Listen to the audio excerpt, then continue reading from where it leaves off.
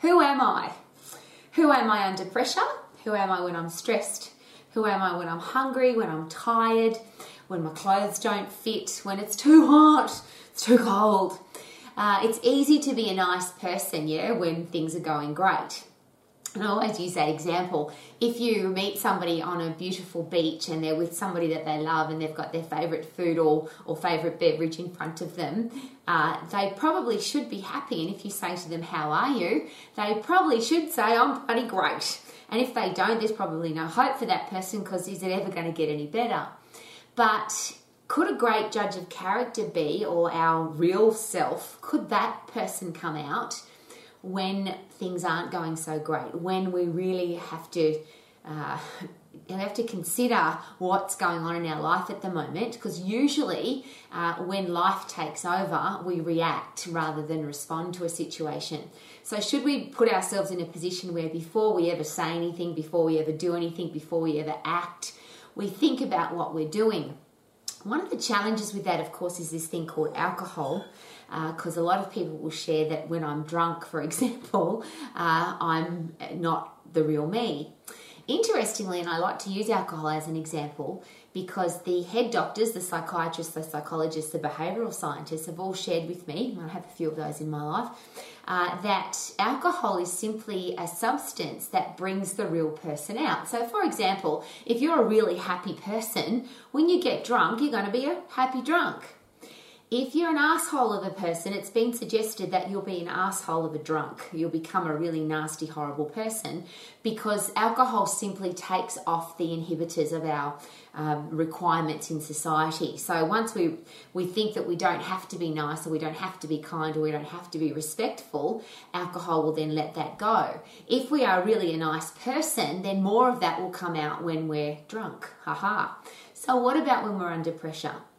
And have you ever had the brilliant experience, the very special experience of being in a tough situation with somebody who handles stress incredibly well? I've got a husband that, regardless of how hot or cold, how stressed or happy, how hungry or full, doesn't matter what's going on in his life, he's always exactly the same, which is a really nice way to live your life. I've dealt with the opposite to that. A lot of people have shared with me that their partner or someone in their life, their mum or their dad or their brother or sister, is not predictable. So they're coming home from work and they're holding their breath. If this person's had a bad day, they're going to be nasty when I get home. If they've, oh God, I hope they've had a good day, because then when I get home, they're going to be a nice person. And could that be a complicated way for everybody to live? For you, for the people in your life, for you having to deal with them. But what if people have to deal with you and you're that kind of a person where they're holding their breath, hoping that today you're having a good day, hoping that you're going to be nice today? Another really tough and confrontational suggestion is that we are either a nice person all of the time, because it's who we are, regardless of the weather or the stress or the situation or what's going on in our life. We're just a nice person. The reverse of that is that you're a horrible person, but if things are going okay, you can be nice if you have to be. And that's where that question of how do you treat the people who can't do anything for you, because sometimes it seems people can be really nice if they think they can make a sale, or they can get a date, or they can make some money, or they can get a new customer. They're really nice, but put under stress or under pressure, they're not very nice. So what's that got to do with the way we live our life on a day-to-day basis?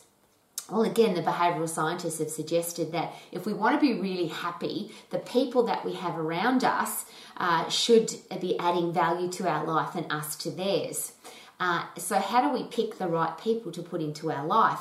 Now, I've got dogs here. I know these are only ceramic puppy dogs, but one of the special things I use on a regular basis is I trust my dog's instinct, and I have 4 of them. I trust their instinct to test character, and it's worked for me so many times where I've thought the person's really nice, the person's had a really good CV or resume, they've presented well at an interview, they've seemed like a really nice person, and then I introduce them to my dogs. I've seen a really interesting example. We had a beautiful Labrador called Sparkles, and he was the most placid, loving, kind, adorable Labrador, as Labradors are. But there was 2 occasions where my Labrador turned into literally a wild, raging animal. He met some people, 2 people in particular, and he just hated them on sight. It was like his bared his teeth and his hair came up on the back of his neck, and it was like he was going to kill them. You would have thought he was a wild fighting dog, this placid Labrador. Interestingly, both of those people who we thought may have been nice people turned out to be not so nice. So his judge of character was absolutely spot on. So you might have some people in your life like that if you haven't got dogs, who just seem to have that gut instinct, that gut feeling about people. Often it's been that particular character trait has been related to women. A bloke will say, yeah, he's a nice bloke, he's a good bloke, you can trust him, he's a good guy. And the woman will say, no, not so much, I don't think you should trust him. And the guy goes, no, he's a good bloke, he's a good bloke. And sure enough, 6 months down the track, the good bloke turns out to be a guy that rips you off. There's something about, as I call it, sparkly bits, the who you really are. And it seems that some people have an ability to really work that out very, very quickly. So here's some things to consider if you are in the position of having to employ people, having to pick people for a sporting team or an organisation, a board. Obviously, if you're going to be dating somebody, putting somebody into your life, you might be vetting somebody for somebody else, and your girlfriend might have said, yeah, bring your partner at home and we'll check him out for you. Or there's some interesting, that's Broody. He's a classic example. He's been on the planet nearly 20 years now. We're almost at his 20th birthday. He's a really good judge of character. There's some people he really likes and he goes to straight away, and there's other people he just hates them on sight, or he just runs away from them because he's scared of them. Really interesting to take note of a dog's ability to test character. So there's a good thing. Start with that. If you want to find the right people to put into your life, it might be a really good idea to get a dog. This is a really interesting test. Now, I'm not suggesting by any means that you should get people drunk, but it is a very interesting way to find out what people are really like. So if you take somebody out, and I'll just use that as, I'll take a step back from getting people drunk. If you take people out to eat, it's a really great way to find out about people. Have you ever been in that awkward situation where the bill comes and who's going to pay? I remember a very long time ago being in this position where I said to myself, I never want to be in that awkward position ever again. You know, when somebody says, well, I didn't have entree, so I'm not paying that much, or I don't drink alcohol, so I'm not paying that much, and it's a really awkward, uncomfortable, sometimes an argument about who should pay what for the bill. So I remember being in that situation and saying, I'm never going to go through that again. I'm just going to be the person that can pay. If I can't pay for everybody, I'm not going out to eat or going out to drink, because I don't want to be in that awkward situation. But it's really interesting to take note of the people who become stingy. Some people will just say, oh, look, I'll just pay, my quarter. Even if they had a glass of water and nothing else, I'll just pay my quarter because that's the kind of person I am. And there's other people that will squabble over the bill. So that's an interesting thing to take note of. The other thing is, and a lot of business owners do this, they'll take people out to eat and share with them where we're going. So if we're going to a really nice restaurant, if you do need to impress somebody, could it be a good idea to find out about the restaurant, what kind of food they serve, what the dress code would be, how to be an awesome guest at that restaurant? One of the special things I was taught, again, a very long time ago, just little things about good manners, is always find out the name of the people that are serving you and use their name. Really nice to give a tip before you eat. A lot of people say, well, the tip's about whether or not you got good service. But is it possible that if you give a tip at the start, that you might get extra good service? Now, I would never give a tip to get good service, but it just says more about me than it does about where I'm going. Should you know how to use a knife and a fork and which wine glass to drink out of and where to put everything when you sit down and how you should act at a dinner table? And it might not be important to you, but if you do need to impress somebody, would it be a good idea to find all of those things out? And as I shared, there's a lot of business owners that will do that. That if they want to find out about somebody, they'll take them out to eat. Eating is an interesting expression of character. Some people just eat as much as they possibly can. Other people order the most on the menu because they know the thing that's most expensive because they know they're not paying for it. Some people drink a lot because they're nervous and end up getting drunk and making a fool of themselves. Other people don't eat anything. It's a really interesting experience. And I share that with you as part of a beautiful system I was taught as an employer And having employed literally thousands of people in my career, this has been a very helpful tool.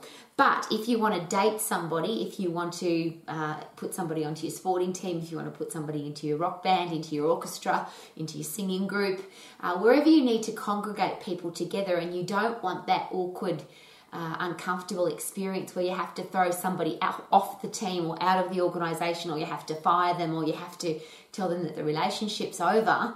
Often we put ourselves into those situations there where we pick the wrong person at the start and then we have to try and get rid of them, and it's a horrible experience. So how about we pick better at the start? And from an employment point of view, that's obviously a very good idea. A lot of employers will employ somebody because they have to. They've lost somebody, or they've got a big orders come in, or they've got a change in the business, and they just have to employ some people. It has been suggested it's better to have no people than the wrong people. The wrong people can destroy your business in a very short period of time. So this system, and I call it the system of three because I like to keep things really simple, and it served me very well for my personal and professional relationships. So it might work well for you. And the reverse of this is not just when you have to put people into your life, but what about when you're going to be in other people's lives? What if somebody was applying this system of three to you? So you're going out for a date, or you're applying for a job, or you're applying for a position on a sporting team or in a musical group. People are looking at you from the outside. What will they find? And it's a really interesting, and I'll use social media in particular, because it seems that who we really are, doesn't get portrayed much anymore.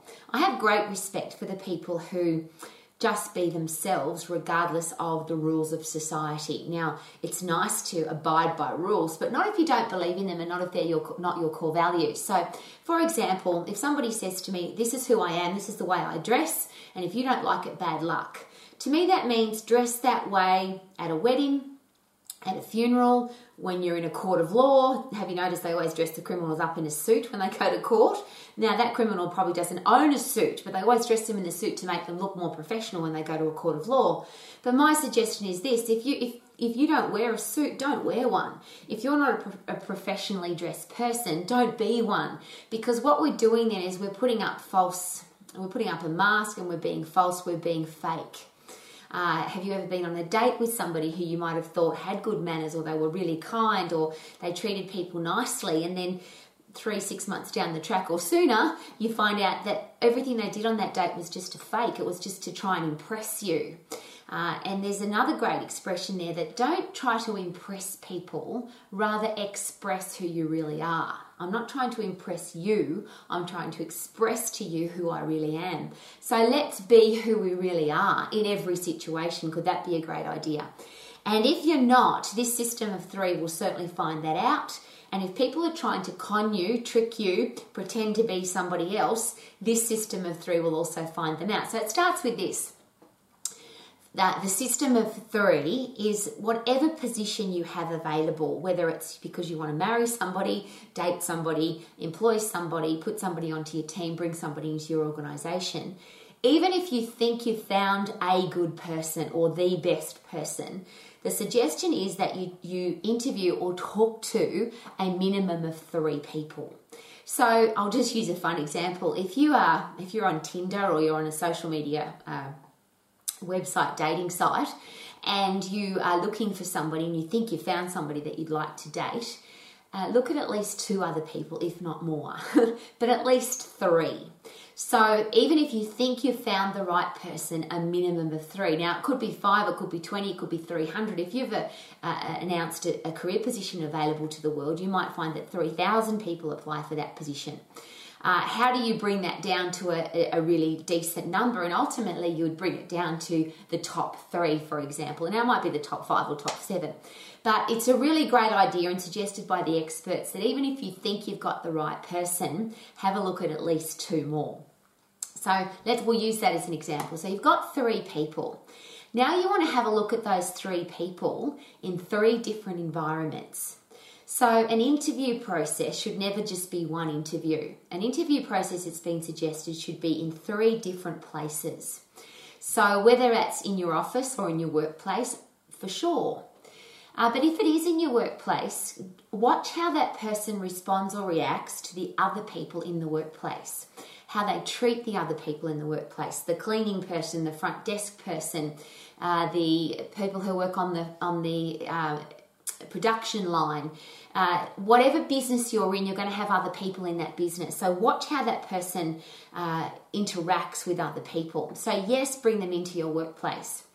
Bring them into, if possible, into your home. And you might not do that if this is a career interview. But it's really interesting to see how people act in somebody's home. Now, if there's a security challenge there, of course, you wouldn't do that. But I'll use the home as an example. Do people take their shoes off? Now, you might walk around your house with your shoes on, but good manners would suggest that a person coming into your home would offer to take their shoes off. And if they don't, and you've got your shoes off, well, there's just an interesting, well, maybe they don't have good manners or they're not very respectful, just an interesting note. When somebody goes to the bathroom, now you could check this at your office, you could check this at your athletic field, you could test this in your, wherever you practice music, you could test this in your own home. When somebody goes to the bathroom, how do they leave the bathroom? Do they leave water in the sink? Do they leave smells in the toilet? Do they leave paper on the floor, hair in the sink? They're all interesting signs of people that might in the future have a dirty desk or might not be respectful of your home. The reverse of that, you might have a really dirty home, and there's no judgment there because some people, it's just not important. Somebody comes into your home and starts cleaning up your home, you might find that really annoying. If you bring somebody like that into your business where you've got stuff everywhere and that's how you like to run your business, and somebody comes in and tidies everything up, you might find that really annoying. So it's really interesting to see how people respond or react in a home situation, in an office situation when it comes to cleanliness. Again, when you bring somebody into your home, if they know that you're coming to your home or they are coming to your home, did they bring a gift? Did they bring something to eat or drink? How did they treat your property? Did they put their feet on something without asking first? Did they just sit down where it might be a spot that you would not normally sit down? And you might set some things up to see how people treat your home. So the 3 different environments, though, one of them doesn't have to be your home, but it's an interesting place to bring people. And for me, it's always been a great place because that's where my dogs are. And now my dogs can check this person's character. There are a few people that have made it to the dogs, but they've never made it into the house. So we've come up with a reason to take them somewhere else because the dogs didn't like them straight away. Interesting take note. The other great environment to consider is an environment of competition. If you play tennis, golf, mini golf, take somebody to the gym and lift weights, any form of competition. Now, it might just be playing Monopoly or cards or tunnel ball. It doesn't matter. As long as there's a situation, an environment where you can check how people are when they're under pressure to compete. And it's interesting to watch how some people just throw their arms up in the air and say, look, I can't play this, I can't do it, I'm no good at this, I can't play basketball, so I don't want to play. I'll give you an example. I used to take people to play paintball with the proper bullets. And it was interesting because I would invest. This is, for me, a really great investment in people. If you take people to play a game like that, it's quite expensive and you have to pay for the bullets. And it was interesting, that the paintballs, that is, it was interesting to watch how some people would play the game, they'd come back and have all their bullets left, which means they went and hid somewhere and didn't shoot anybody. There were other people that came back covered in paint and no bullets left, which means they were prepared to take risks and they were prepared to get hit, and they were hitting people as they went. Now, this all depends, of course, on the kind of person that you're looking to put into your life. And if this is a personal decision about a partner, these are some really interesting things to take note of. I've seen people, and I'll use an example, I've used the game of musical chairs, and on group interview nights we'd have 40, 50, 60, 100 people and we'd play musical chairs. And I've literally seen men pick up women and throw them on the floor to get their chair for musical chairs. Now, I'm sure you would never find that out in a normal interview situation, because in an interview, we're trying to impress, aren't we? But in a competitive situation, when somebody is very competitive, it's really interesting to see that streak of them come out. So 3 different environments. It might be their home if they invite you. It might be a park. It could be a restaurant. So the work environment, home, park, coffee shop, restaurant, competitive environment. So you take them for tennis or golf or some kind of game. Really interesting to see that. Now that's 3 people in 3 different environments. The next one is over 3 different time frames. If I ask you this personal question, are you a morning or an evening person? Do you function more effectively first thing in the morning, or does it take you a while to wake up and you function really well late at night? Depending on the times that your business is open, or depending on the person you're looking to put into your life or your organisation, that could be a really important thing to take note of. If you bring somebody into your life for a personal relationship and they're really grumpy and miserable every morning, and it takes them 2 or 3 hours to get out of that and they become a nice person in the evening, that's one of those situations where it's, I don't know what to expect, because in the morning they're really grumpy and in the nighttime they're really nice. And what does that say about somebody's character if it takes them 2 or 3 hours to become a nice person? So if you interview people for a career position, 1 in the morning, 1 at lunchtime, 1 in the evening. Maybe it's going to be 1 in the morning, 1 in the evening, and 1 on the weekend. As you know, I call it a strong end. At a time when it's not normal to have a job interview, not normal to be expected to come and do something. Is it possible that if you ask somebody to do something that's not normally expected and they're happy to do it, it could be, and I'm not saying of course it will be, but it could be that they're that kind of person. They're happy to go out of their way to help. Somebody who says to you, I'm not coming to see you on Saturday. Saturday's not a work day. Probably the person who, and there's 2 things there. One is I have strict rules and regulations about my home life, or they're people that are not very flexible in the things that they're prepared to do for your business. Again, there's no right or wrong, but wouldn't you like to know? Wouldn't you like to know these things? So 3 different people, 3 different environments, 3 different time frames, and then really great idea is that 3 different people who you trust would then interview them or talk to them or have a chat with them or spend some time with them or play golf with them or tennis with them or be part of the game situation. So it might be your dogs, it could be your mum, could be your partner, could be your business partner, could be a friend, could be a minister from a church, somebody that you trust them to have a good instinct about people. Again, there are some women that are just really good at this. They just seem to be able to tell. And there's 3 places when you're looking at these 3 people that the behavioural scientists suggest would be a really good idea.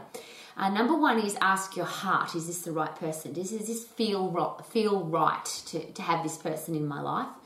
The next place is your brain. So the logical part says, is this logical for me to put this person into my life? And both of those could be conflicting. I get that. But should we ask, is this the right move for me logically to have this person in my life, in my business, in my organisation, in my team? What does my heart say? And then, of course, what does my gut say? So your brain, your heart, and your gut, what do they say? So there's 3 places that you need to ask. 3 people, 3 environments, 3 different time frames, have 3 different people talk to them, chat to them, interview them, and ask all 3 people, what does your heart say, what does your gut say, and what does your brain say? Now, so far, we should be going really well. After you've done all of that, you should be thinking, well, I really think we might have found the right person. Whew, maybe not. How about 3 references? 3 people that know this person. 3 other people, and ideally, it's not the people that are on the reference check on their CV or their resume. I'd love to meet your mum, I'd love to meet your partner, I'd love to meet your dogs, I'd love to meet your kids, I'd love to meet your next door neighbours. And of course, these are all just suggestions.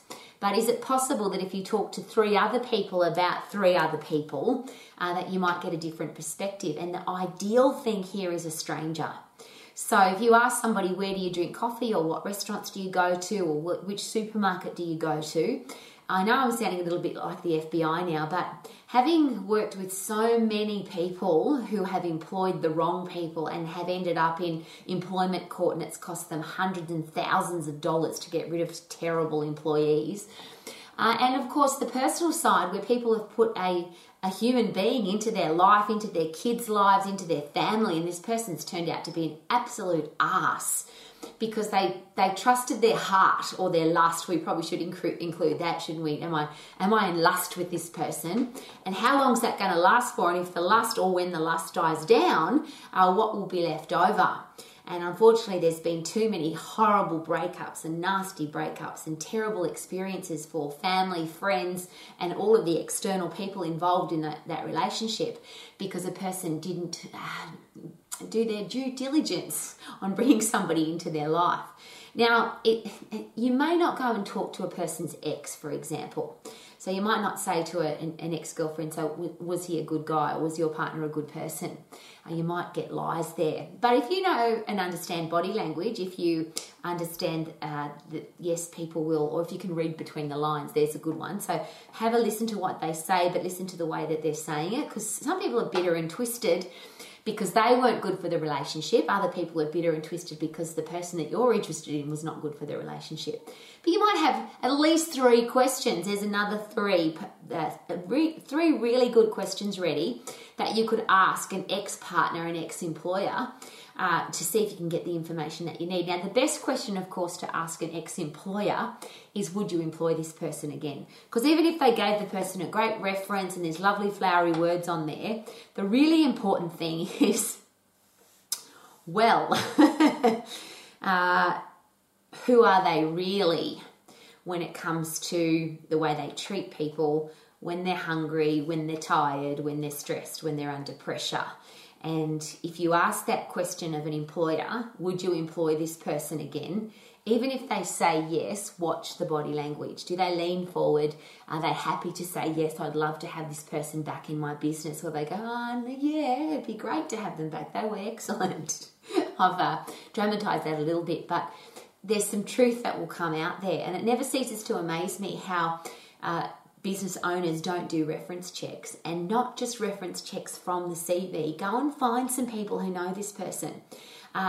If they drink at a coffee shop, take their photo to a coffee shop and ask the people there, do you know this person? And describe them for me as a person.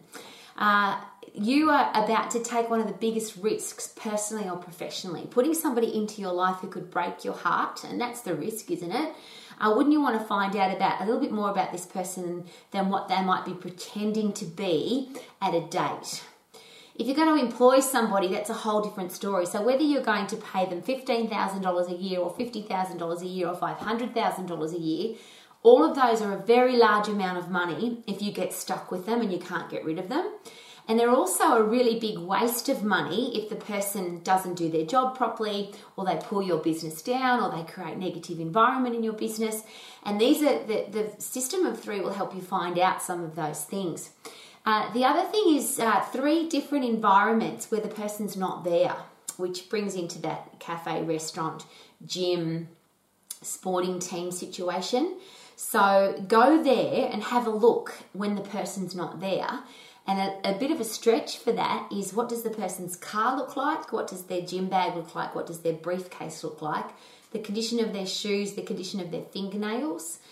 They're all things that say a lot about a person. And if I take the fingernails and the shoes out, they're things that you can have a look at when the person's not there. My question is this: is it possible that if you date somebody, they could be pretending to be somebody that they're not? If you are employing somebody from a CV, is it possible that they could be pretending to be somebody that they're not? And again, I've employed thousands of people and been stuck with some really terrible people. But even worse than me, because I have to take responsibility for my choices, I've had to help so many other employers out of horrible situations because they put the wrong people into their business.